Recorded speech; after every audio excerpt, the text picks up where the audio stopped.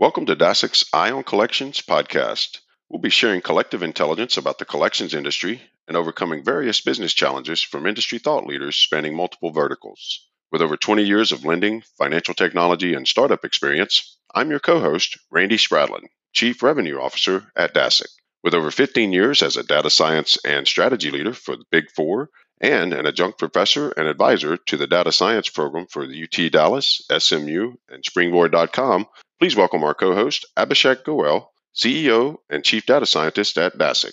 Dasek AI is revolutionizing collections using artificial intelligence and machine learning by delivering AI-driven collection strategies that increase agent productivity by more than 30% and improves your dollars collected and consumer experience. For more information on Dasek, please visit www.dasek.com. Hello, you're listening to the Dasek Eye on Collections podcast. I'm your host, Randy Spradlin, Chief Revenue Officer at Dasek. Our guest today is Jeremiah Wheeler, Executive Vice President and General Manager at DRN Data. So, Jeremiah, thank you for joining us today. Thanks for having me, Randy. I'm glad to be here. So, Jeremiah, how are things going over in your world? Well, with COVID hitting us in March, we had a relative downturn in repossession volumes and other volumes of data requests coming in. We were down, I would say, about 60% over the past 3 months. But in May, middle of May, we've had a few lenders coming back online, and that's kind of caused an uptick in the repossessions. We also had uh, a pay for scan program where we had some agents that we were able to pay to keep scanning, keep building the historical data and everything. So I would say right now we're back at about 45% of normalized capacity. And what I'm hearing from other lenders out there is that we're probably going to see the majority of the volume coming back over and within the next 30 days. So it's going to kind of hit or miss over the next week. And then this week, I heard a few lenders are starting to let go of some orders. And so I think we'll be back to normal if we can keep this second wave of positive cases down. I think and keep the public out of panic mode. I think we can get back to normal by end of July. Is what we're really hoping for, because I know there's a lot of agencies and businesses and just people out there that need it, and looking forward to getting back to normal. Yeah, I've spoken with several lenders myself, and it seems like all of them are expecting the uptick by August. That's what seems to be the general consensus there. So tell us about yourself, Jeremiah. What do you like to do when you're not working? Well, to be honest, I tend to be chasing kids around or carrying kids here and there when I'm not working, or spending time on the boat, on the lake and hanging out, uh, or out back at the pool. But I don't get around and do a whole heck of a lot. I mean, my kids, they keep us pretty busy. I mean, my oldest daughter's a uh, she just graduated this year, and she was a cheerleader. And my youngest daughter is also a cheerleader, and she's going in the ninth grade. And she also does English writing, horse lessons. And so we basically are just running kids around 24/7, seems like, and picking kids up from here and there. So that's about it, really. I mean, Do you do any? 100% family. Do you do any? You fishing when you're out on the boat on the lake, or is it just more just leisure boating? No, just leisure boating. I mean, I'd like to be fishing when I can, but I don't do enough of it. I don't do enough fishing or golfing, I don't think any of us do. right? I do plenty of work though, that's for sure. So, initially you kind of alluded to some of the challenges that some, lenders and yourself had been kind of facing, through this whole COVID disaster. What do you perceive to be some of the biggest challenges that are facing our industry right now? I honestly, I think there's two. There's two that I'm paying very close attention to.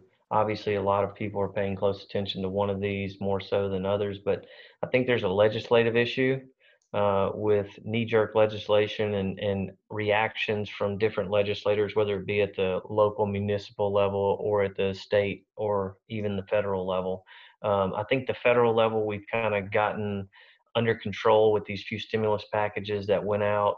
The Senate has kept the House in control with regards to frivolous legislation that would, put our industry in really in the trash can overnight. And so now focusing on the state legislative issues, we had California with that Assembly Bill 2501, which luckily did not pass. That would have put our whole entire industry on the recovery, the collections, and others, even the lending side. It would have put everything in the tank. And so I think the legislative issues are major in the sense that we have to get very involved and stay involved. I mean, I spend probably 5 hours a week on different lobby calls and different calls about lobbying and different calls about talking to lenders, government affairs teams, their legal teams, and just going through all of these motions to try to educate legislators on understanding that passing bills that prohibit collections and recovery in the long term negatively affects and harms the consumers. And it's crazy to think that you know these legislators would run around and just freely pass these laws that give people 2 years to not pay their bills, not thinking about the fact that there's no stipulations or anything in that law that they're trying to pass that states that the lender can't report it negatively upon that person's credit.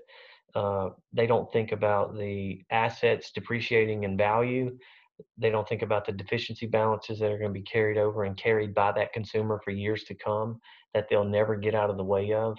Um, and they also don't think of the fact that they're going to be killing jobs in their states by lenders having to increase the cost and access to credit and pulling out of those states in some cases because they can't afford to lend in a state that they can't collect. I mean, collections is a natural part of the evolution of lending. So um, anyway, I think that's one piece is legislation. The second piece is just lenders trying to prepare the best that they can for this, you know, countrywide light switch. They turned the light switch off as soon as COVID hit, which was the right thing to do. They were very proactive and self-regulated in that matter. I think that they did a really good job of self-regulating without the legislators getting involved or regulators getting involved. And the problem, though, that we're seeing right now is lenders are increasing their loss reserves, some by upwards of 200%. Uh, and even though they're preparing on paper for that, it does not account for just the massive amounts of volume that's going to be coming down the pipe because you're going to run into a major supply and demand problem. And, there's going to be so many accounts that are going to need to be collected and recovered on, and no vendors, not enough vendors out there to do it, right? And so those are really my two big main problems, pain points, concerns that we're kind of watching and we're trying our best to help with. Right. So, are there any good examples of maybe people or companies, maybe companies that are excelling and overcoming those challenges, but maybe people that are kind of leading the lobbying front or organizations that are leading the lobbying front to kind of work through some of that legislation? Yeah, I think there are a few entities out there and organizations. I mean, one is AFSA, the American Financial Services Association. They've done a phenomenal job of staying at the forefront and being well connected with regards to whether you're in DC or you're at their state level in California and Sacramento. They're very well connected. And another organization that we work closely with and we that have been well connected as well is the RMA, the Receivables Management Association International. Uh, there's some state associations related to repossessions that that we'd like to applaud and thank for a lot of their involvement and pushing really hard, and that's CalR, the California Association, Texas, their association. It's I think it's Texas Association of Repossessors, and then um, the American Recovery Association. They've done a really good job of being involved and trying to, stay ahead of everything. And they actually have all those repo associations have gathered together and formed a pack, if you will, that is raising money to hire lobbyists for the repossession industry specifically, and for all the trade associations and state associations as one group to put out one consistent voice. And it's repoalliance.com. And so I think they're doing a really, really good job of pushing the ball down the road, and hopefully we'll get a good voice in Washington and other areas that the repo industry is needed for a really, really long time. Um, Unfortunately, in most situations, in every corner of the country, when it comes to legislation that's prohibiting or preventing or even uh, putting the foot on repossessions, it's repos are never we're never a sympathetic victim in this whole process, right?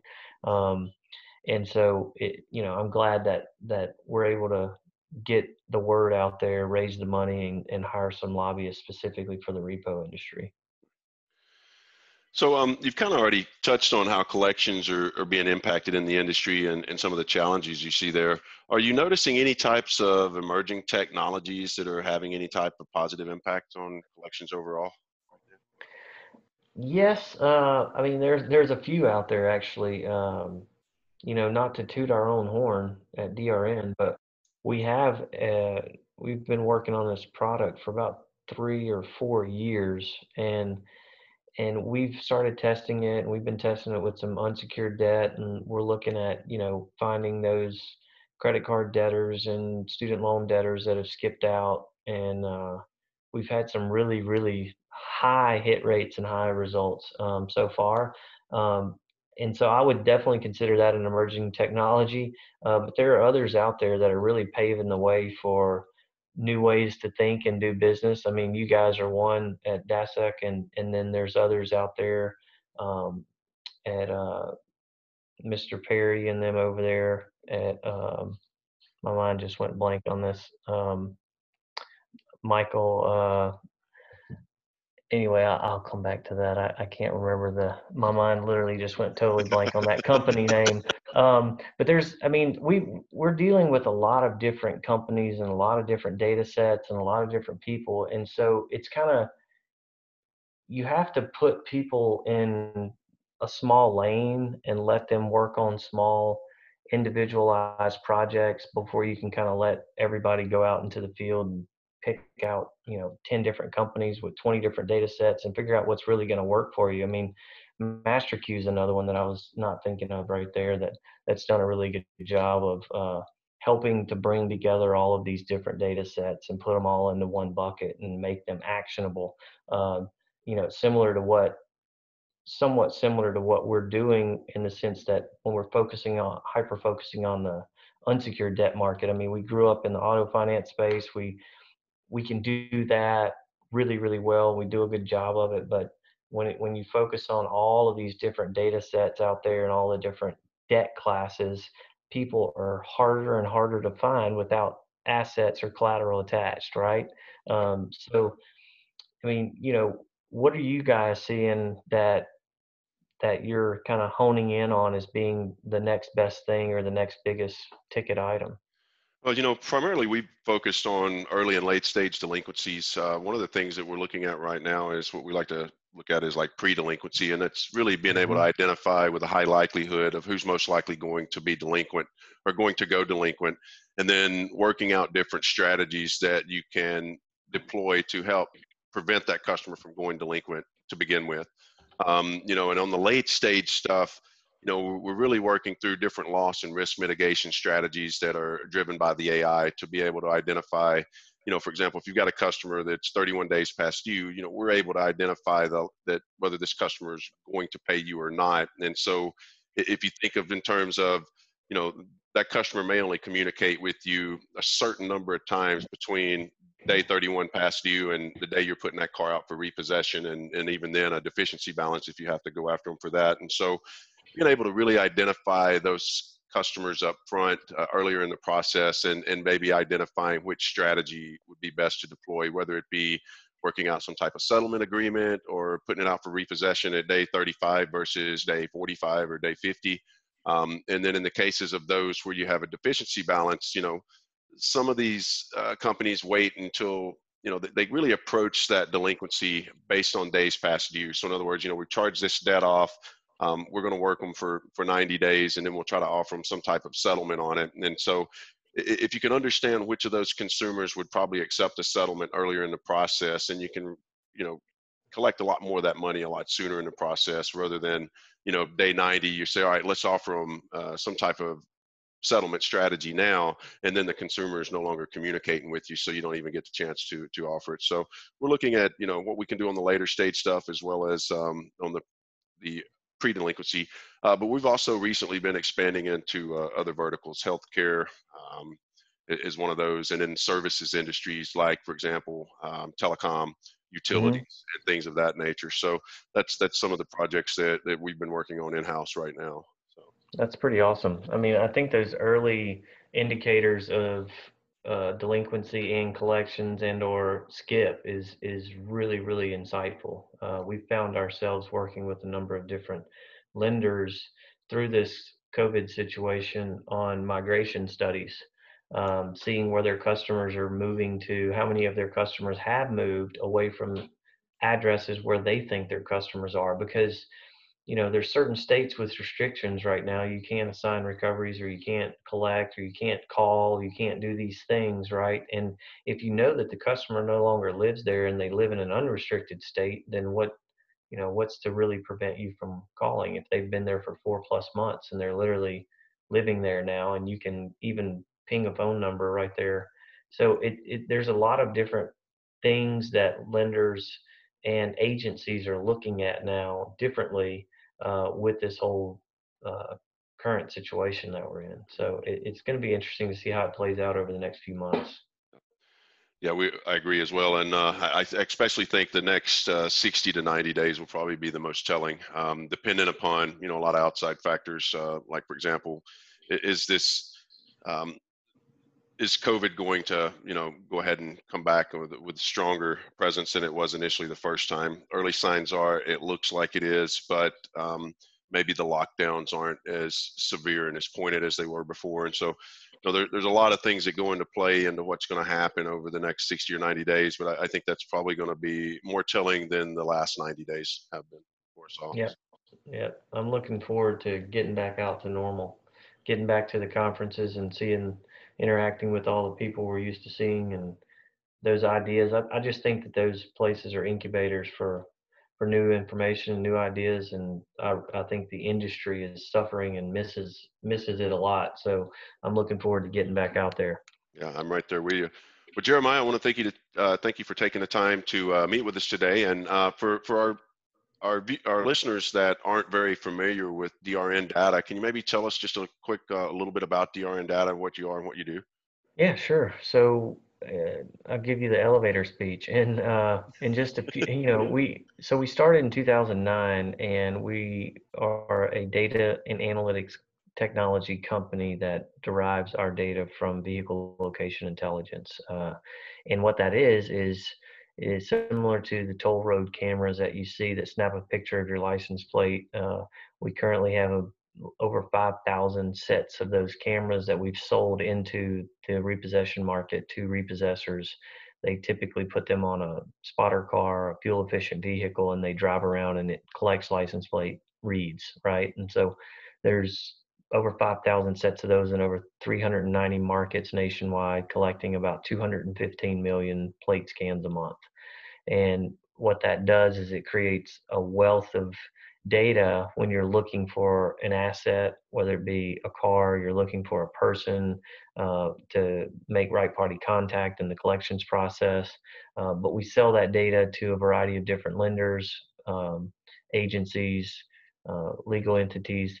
But I think the best part of that data is that it's used in law enforcement for public safety. It's used for missing and exploited children, sex trafficking, human trafficking. And that data goes over to our sister company, Vigilant Solutions, which we were both acquired in January by Motorola Solutions. So we're both now Motorola Solutions companies, and building this data set and pushing it upstream to Motorola to be used in their law enforcement platforms, and and for the greater good of public safety, I think is a great thing. So that's what we do. That's what we do Right. every day. Well, congratulations on all the success there you guys have been having. I noticed over the last 10 or 11 years, you guys have been growing by leaps and bounds, and I really appreciate you taking the time to be our guest today. And Yep. hope you guys have a great 4th of July holiday. Yeah, you too, man. Thanks for having me. I appreciate you taking the time to get together and ask some questions. Hope you and your family stay safe and have a great holiday as well. Right. Well, I sure do appreciate it, Jeremiah, and I'll be in touch with you here soon. All right. Thank you.